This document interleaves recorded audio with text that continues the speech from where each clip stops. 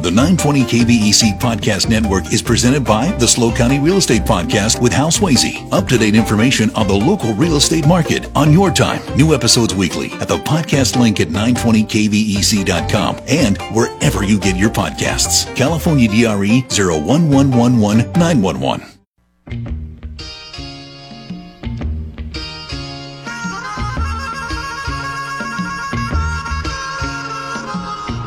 This town is a lonely town,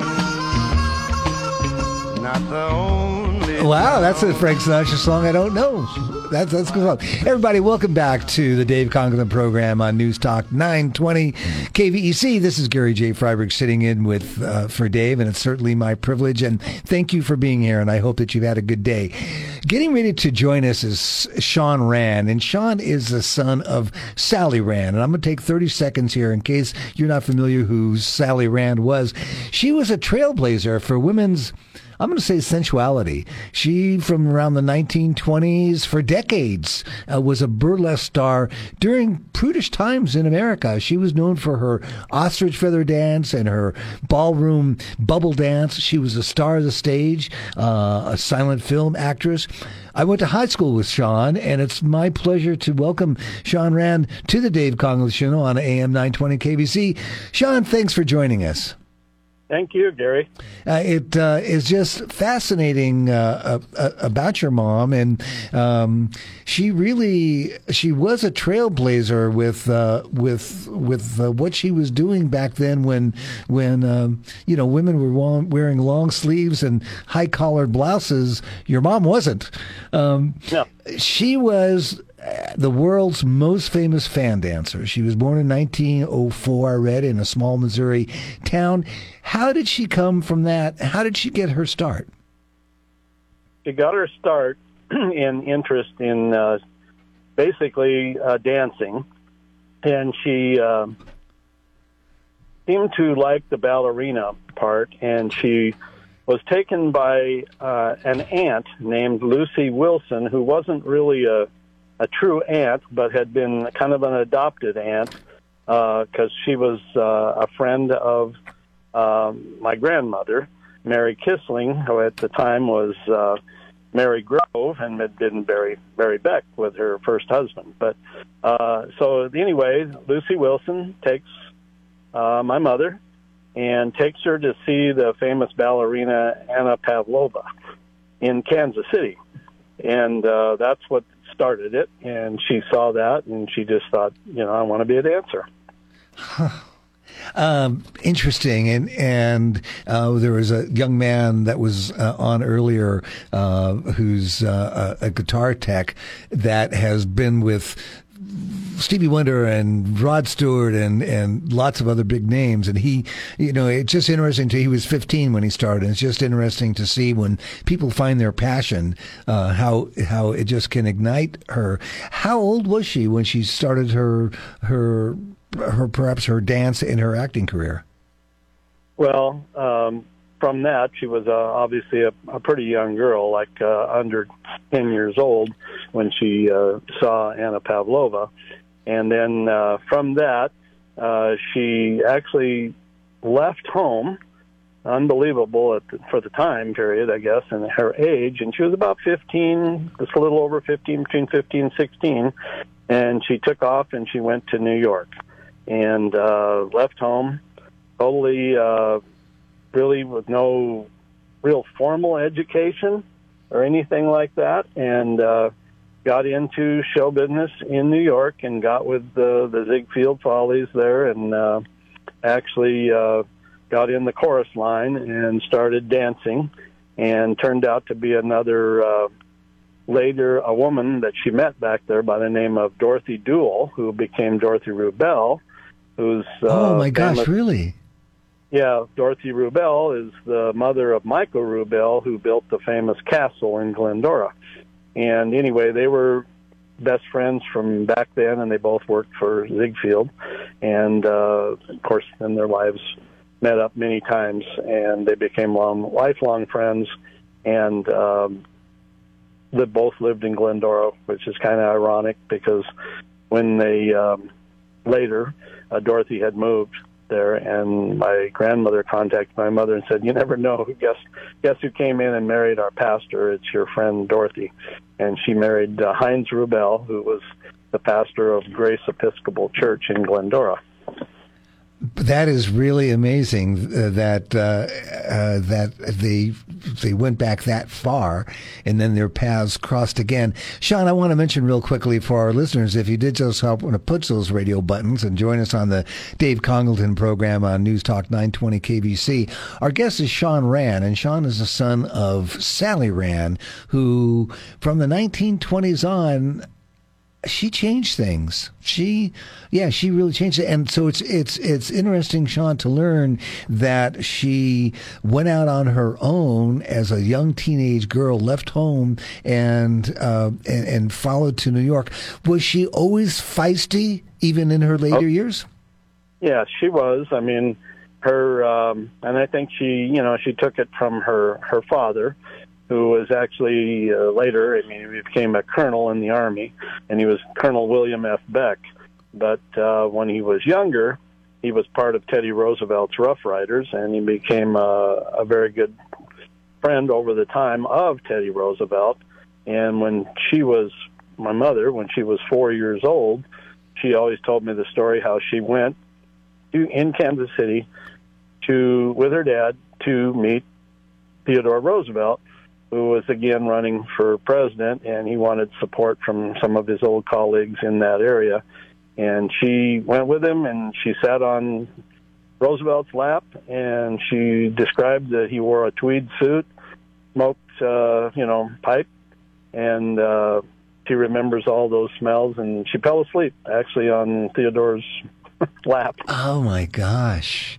Well, and we're going to make our way toward this. Her life crossed the paths of many famous, iconic people in the history of America. She was born Helen Gould Beck, and so how did her name change to Sally Rand? Okay, so obviously she got back in New York, and she was working there, and she eventually worked her way out to Hollywood, and she connected with the director Cecil B. DeMille, and she was working for him out of and living in bungalows on in studios, his lots, and he ID'd that she was destined in his mind to go on to greater fame and be a star, and he basically told her, Billy Beck is what she kind of went by in the stage name. And her father was William Beck, and so she picked the name, thought it would be catchy, Billy Beck, and that was what her chorus girl name was. And then DeMille was with her, and he said, "You're going to be a star. Billy Beck is not a good name, and you need a more stately name." And he walked by Rand McNally Maps and ran his hand across it, she said, and he goes, "There you go, your last name will be Rand." He said, "It's already a world-famous name." And he said, "I want you to pick a first name to go with it." And she went on the name of Sally strictly by looks. She said, "I figured I need something that's going to be up in lights, something that's catchy." She said, "I have a big S, I have two uppercase L's, I have a lowercase y, it has a nice flow to it." And that's how she got Sally Rand. And Sally Rand was born. Interesting, very interesting. Sean, we got to take a quick break. Everybody, you're listening to the Dave Congleton program on News Talk 920 KBC. This is Gary J. Freiberg sitting in for Dave, and with us is Sean Rand, his son of now Sally Rand, and we've got lots of ground to cover. Very, very interesting story. We'll just be gone a couple minutes. Stay here. We'll be right back.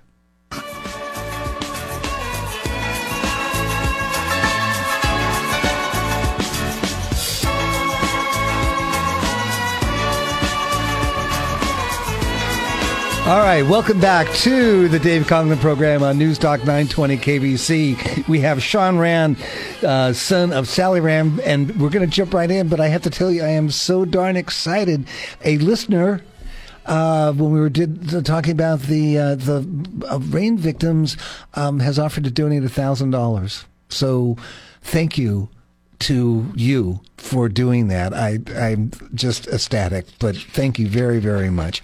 All right, Sean, we're talking about your mom, Sally Rand, and, I want your opinion on this. I view her, I mean, she's in the 20s, and by the time that she moves into, let me rephrase that a little bit, around what year did she move into burlesque?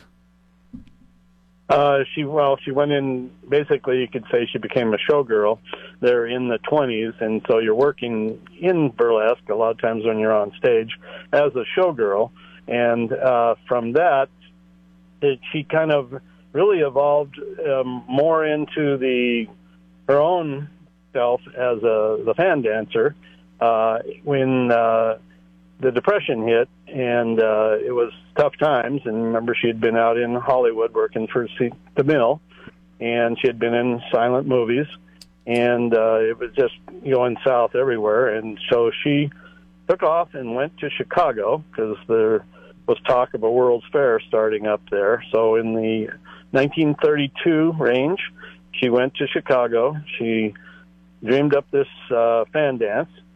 And the fan dance is a symbol of her childhood in Missouri over the Ozarks there.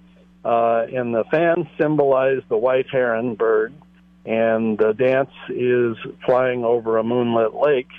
And she eventually picked up Debussy's Clair de Lune as the music that would go to the dance. And so she started performing this dance in the Chicago speakeasies in roughly 1932 in there. And, of course, the fair didn't start until 33. And, if you want me to go on, that, it evolved into the fair and the fan dance. And she worked at the fair on a concession area called the Streets of Paris. And she was working as a showgirl, but she was doing her fan dance in the speakeasy at night. And the fan dance hadn't really been produced out to the world, only to the people that traveled to the speakeasy. Mm-hmm. Wow, you just I have all my questions laid out, but this is just such great information. And I do want to mention, because I did it, you can go on YouTube and there is a clip, I think it's from 1942, with Sally Rand doing her dance with the ostrich feathers, and it is so graceful and sensual, and she's beautiful. And do you perceive that she played a role in steps of women's liberation, of feminism, by doing what she did? Do you see it that way? Oh, yeah. I mean, she basically, of course, it goes back to the World's Fair where she cracked the code there, I guess. She was thinking the fair was tanking. It wasn't doing well, depression. And Franklin Roosevelt was so sure. Now there's her connection with not only Teddy Roosevelt, but Franklin Roosevelt. And Franklin Roosevelt then was supposed to come in and kick off more to get the fair going. And she thought to herself, well, this is a good opportunity. I'm already working in the fairgrounds at the Streets of Paris. And she says, well, I went out. She got herself a horse named Mike, a paint horse, and she took him on a barge and brought him over through Soldiers Field into the fairgrounds. And she thought, they won't stop me because anybody coming in with a horse must be an act or whatever. And they didn't. And she went on in. She'd already staged some clothes down at the other end of the midway. And she got on at the beginning of the midway, got on her horse, took all her clothes off, did a Lady Godiva act, had long hair, and she rode straight down the midway, where she was followed by lots of people. She went in, finished the ride, got in back, put her clothes on, went home, and her girlfriend started calling her and telling her, have you seen the papers? You're on every Los Angeles, Chicago, New York. You're on all the big towns. You're in every paper in the United States. And so then, Roosevelt came later. Everybody said, well, he's only the president of the United States. We're not too interested in him. We want to know who the girl is and where she went, the girl on the horse. And so that's what really jump-started even more so of her what's turned out to be her main career, the fan dance.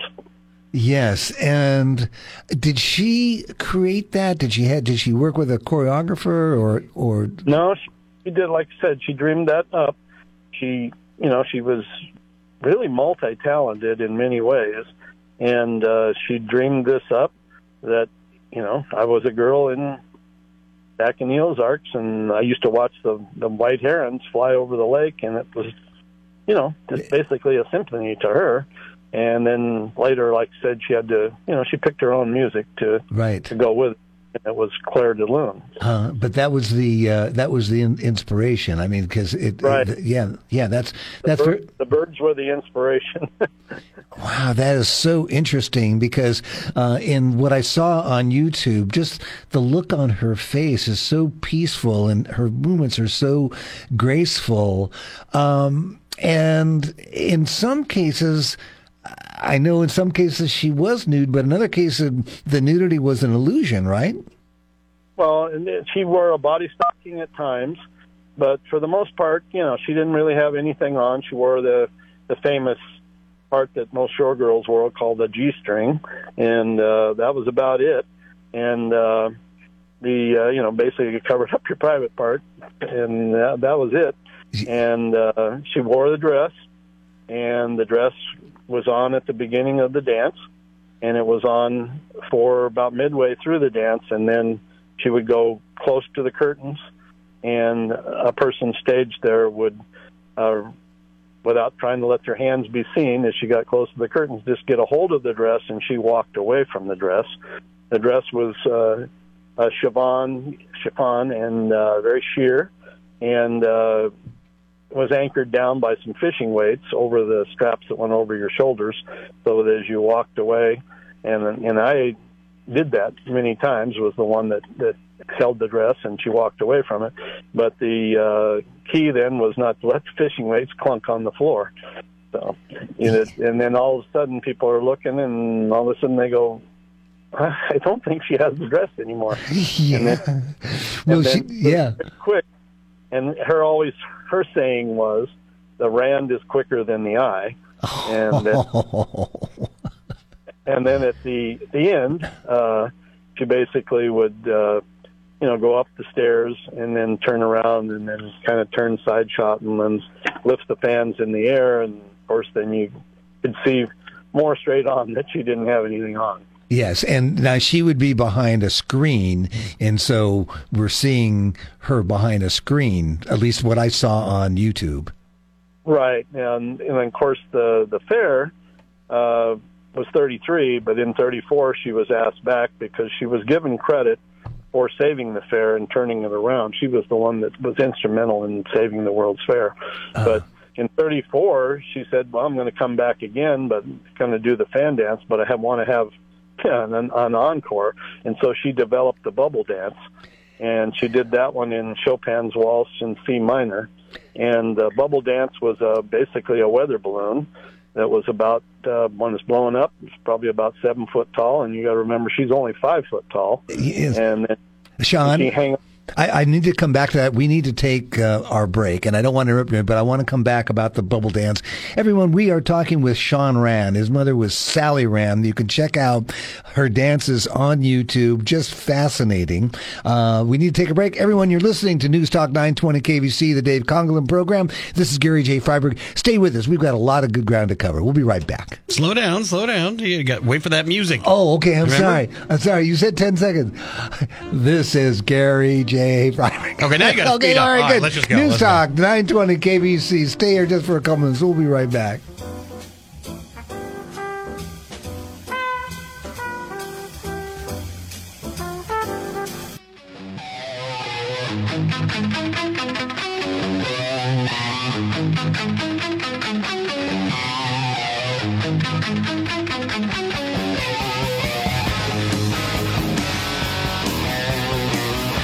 All right, welcome back to the Dave Conglin program on News Talk 920 KVC. This is Gary J. Freiberg sitting in for Dave, and with us is our guest, Sean Rand. Sean's mother, Sally Rand. I hope that you've been here for the last half hour. Just incredible, and I've got so many. Anyway, Sean, tell us about the bubble dance. What was that?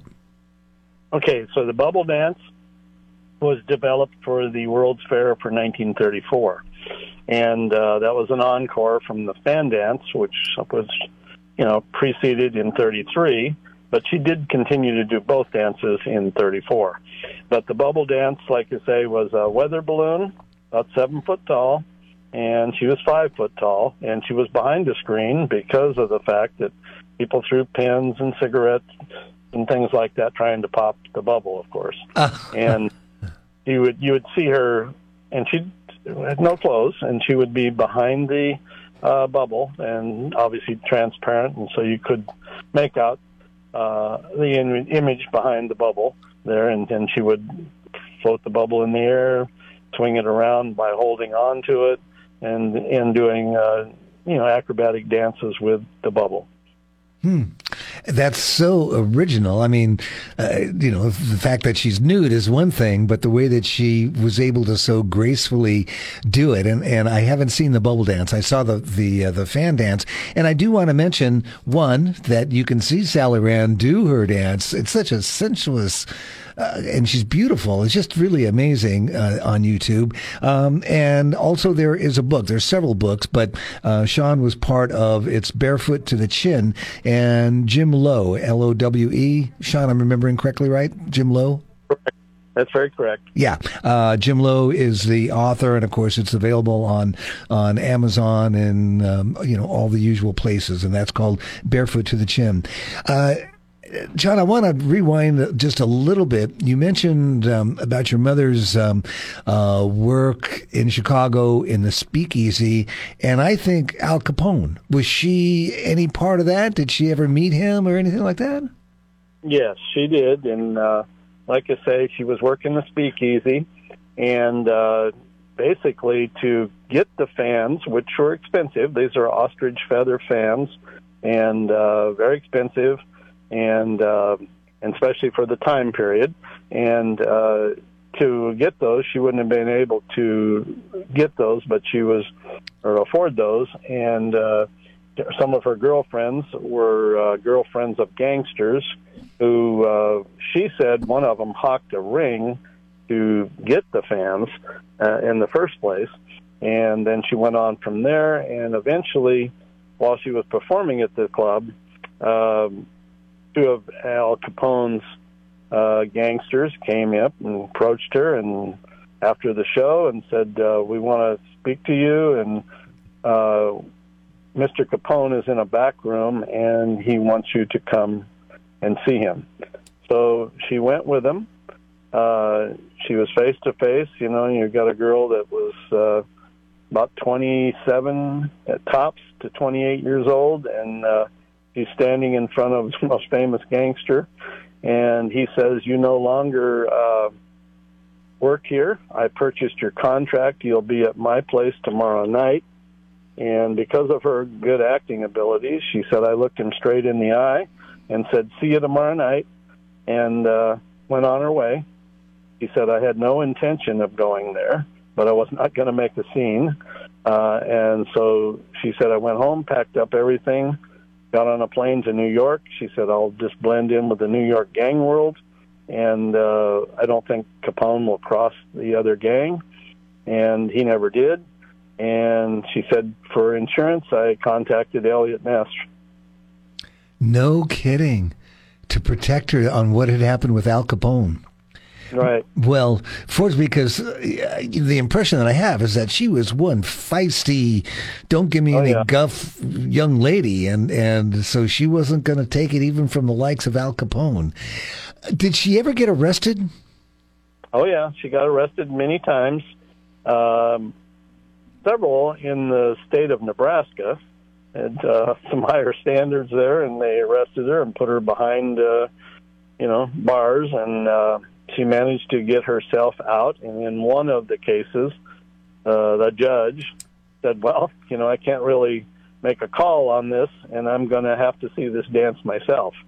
And so she went, I guess, in private quarters with the judge and probably a few lawyers or whatever, and they stood there and watched, and she performed the dance, and the judge said, "I don't see anything wrong with it," and he let it go, and so she got out on one of the occasions. Well, good for him, because the impression is that it was a pretty prudent time at that time. Right. So did she leave behind journals? I mean, do you have things that she wrote, her recollections of her life?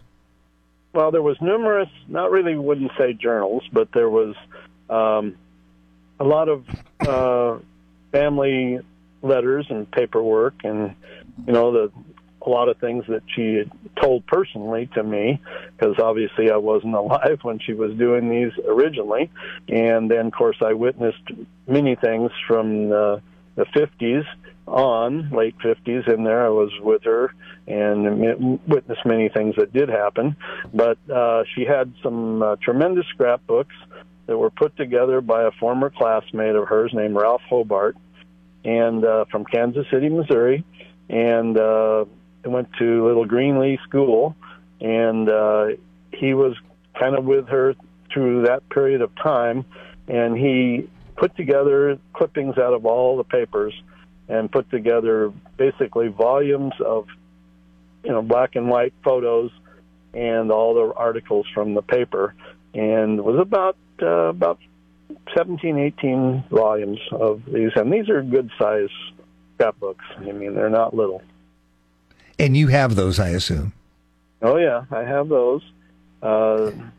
He saved them a few times. They were in a barn that was destroyed, or the roof kind of caved in, and she was able to go in and get them out of there before they got destroyed in water or anything like that. So, yeah, I do have those, and those were used in the helping to, coordinate a lot of the information in the book. Jim Lowe and his assistants, especially Bonnie Egan, came to the house and did a lot of scanning. And, of course, there's a lot of things out in the world on her. And but, his biggest find, obviously, was finding her personal files and being able to connect and getting some stories there. Yes. And I do want to mention, in case you did just so happen to join us here on News Talk 920 KVC, the Dave Conglin Show. This is Gary J. Freiberg sitting in. And our guest is Sean Rand. His mom was Sally Rand, who started in the 20s as a young girl. She was born in 1904, so she was a young girl. She left for New York on her own and turned herself into a world-famous person. We need to take a quick break, Sean, and when we come back, I want to find out what your first recollection was that your mom was a somebody. Everybody, once again, you're on News Talk 920 KVC, Dave Conglin Show. Just hang for a couple minutes. We're going to be right back.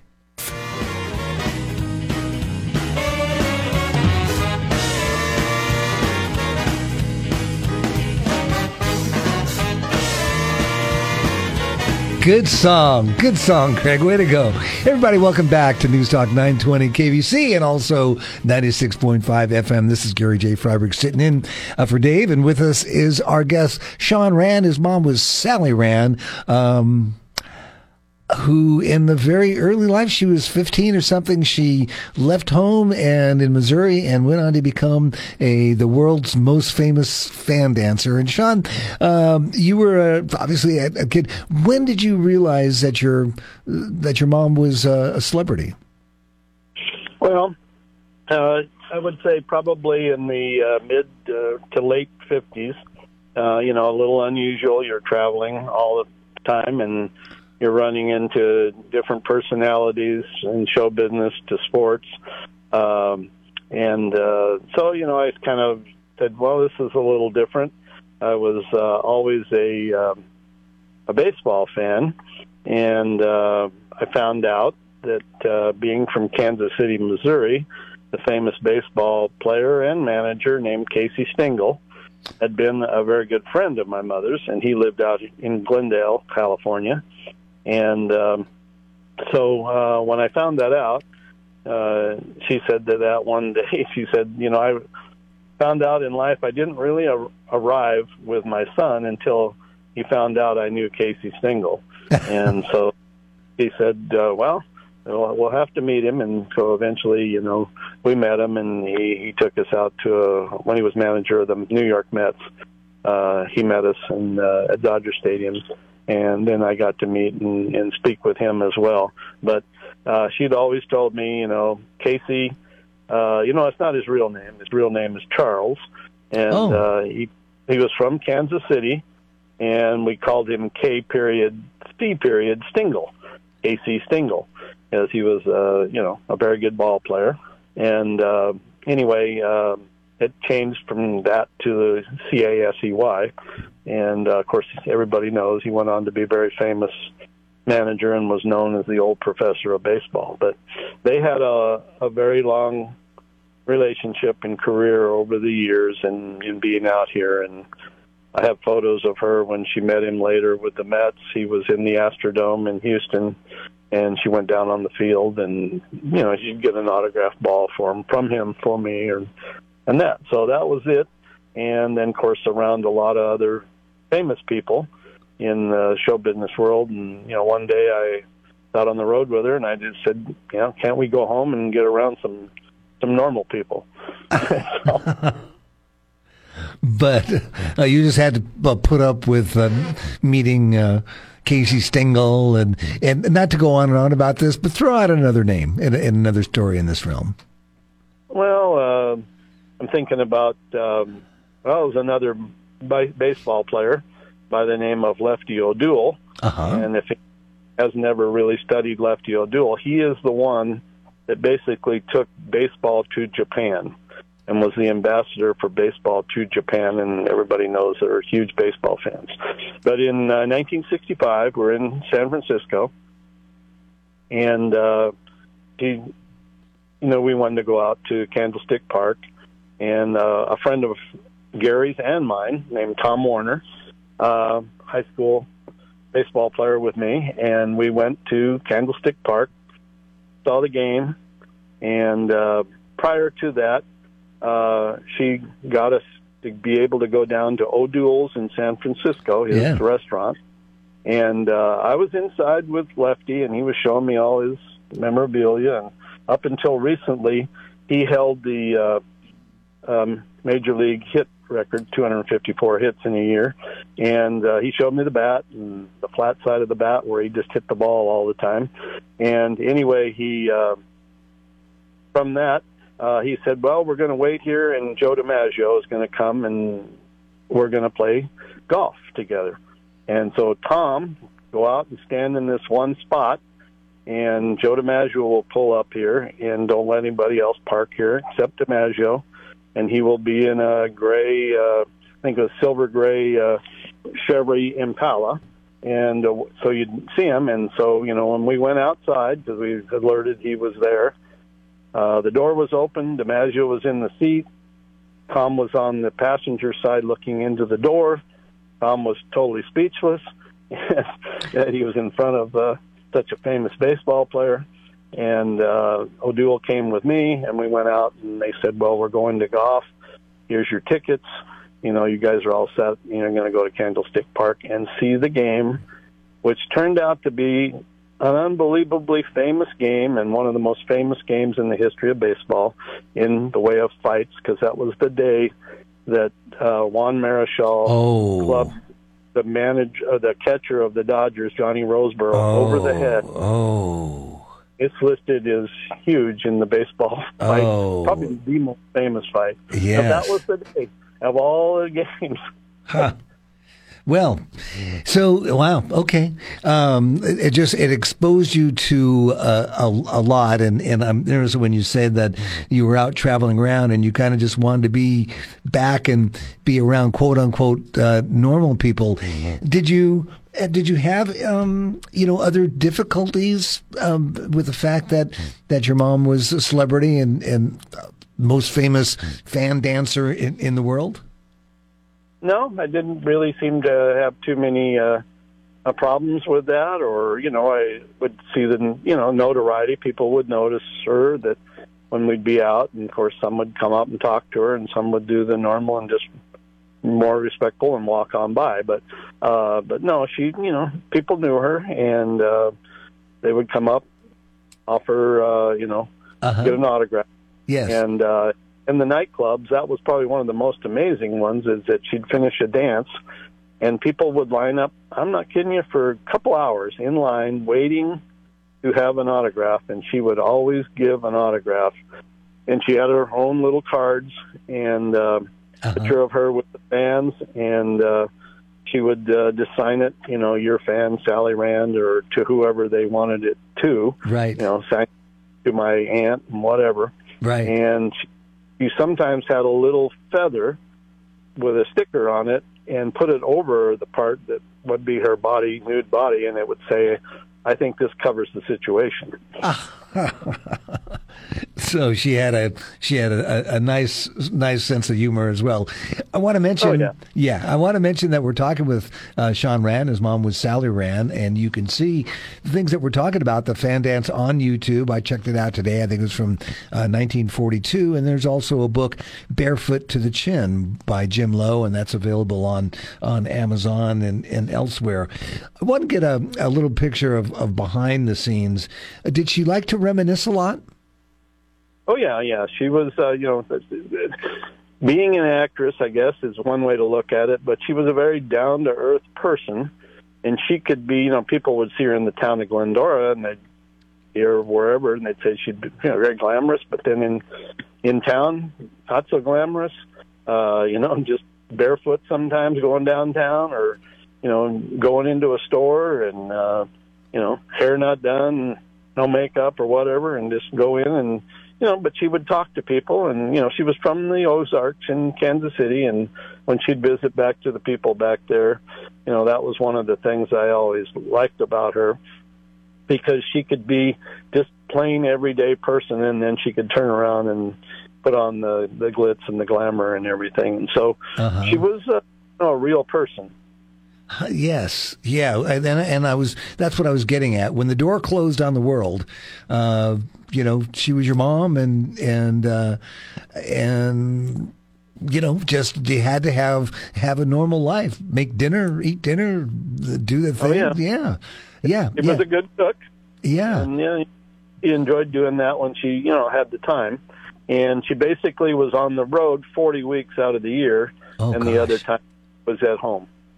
Wow. And Glendora, back in at that time, had about 30,000 people, but it was a small town. The little downtown area that's now called as the Village, which is still very, very nice. It's a nice town, but certainly away from Hollywood and all of that type of experience. Right. Yeah. Very different. Yeah.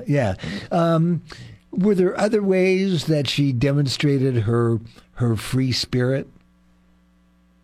Yeah, I mean, all the time, she spoke her mind, and, she would always, basically, I think she was a lot, and I want to use this wording that she said. She said, I've lived a long time. I'm 44 years older than you. And she said, I'm old enough to be your friend's mom and dad, or mother. And she'd say, so I've experienced many things that they haven't even experienced. And she said, so with that, she said, I want you to use me and read me like a book. And she would say that to the general public or to you? I'm not clear. To me, and then she would always... she would expose me to many things in the world that probably a lot of parents wouldn't do, because she wanted me to be aware of these things, bad or good, out there, that, be careful of this. And, she knew, being 44 years older, that she was going to depart, way earlier than most parents with their child. And she wanted to, just leave me little things to... It's like clues trail, like bending a leaf and leaving it so you know which way they went, that type of thing. Well, good. She I mean, that's really good stuff. Because she wanted for you to be prepared. She was very, very worldly. My gosh, if she left home when she was 15 during the Depression, she hustled. And created a persona for herself, and I think that is such an interesting aspect of her story that. That she did it on her own, and she had to find a way. And riding nude down the street of the World's Fair in Chicago in 1932, she's about 28 years old. That would get attention today. Then she'd probably get in more trouble today than she did back then. Everybody, Sean, it's been such a joy talking with you and learning about these things about your mom, Sally Rand. Everybody, the book about Sally Rand is Barefoot to the Chin. That's one of them. You can check out the YouTube videos and see her dance and just what we've been talking about on just how sensual it was. It is really amazing, particularly in the year that it was. So I appreciate you being here once again. We've got the Diggin' Deep concert Sunday at the Los Osos Community Center on Palisades. It's Sunday. Doors open 11:06. At 11:30 goes band start from 12 to 6. You can detail and support Los Osos. Okay, we're listening. Goodbye. Take care. News Talk 920 KVC. Dave Conklin program. Gary J. Freiberg. Thank you.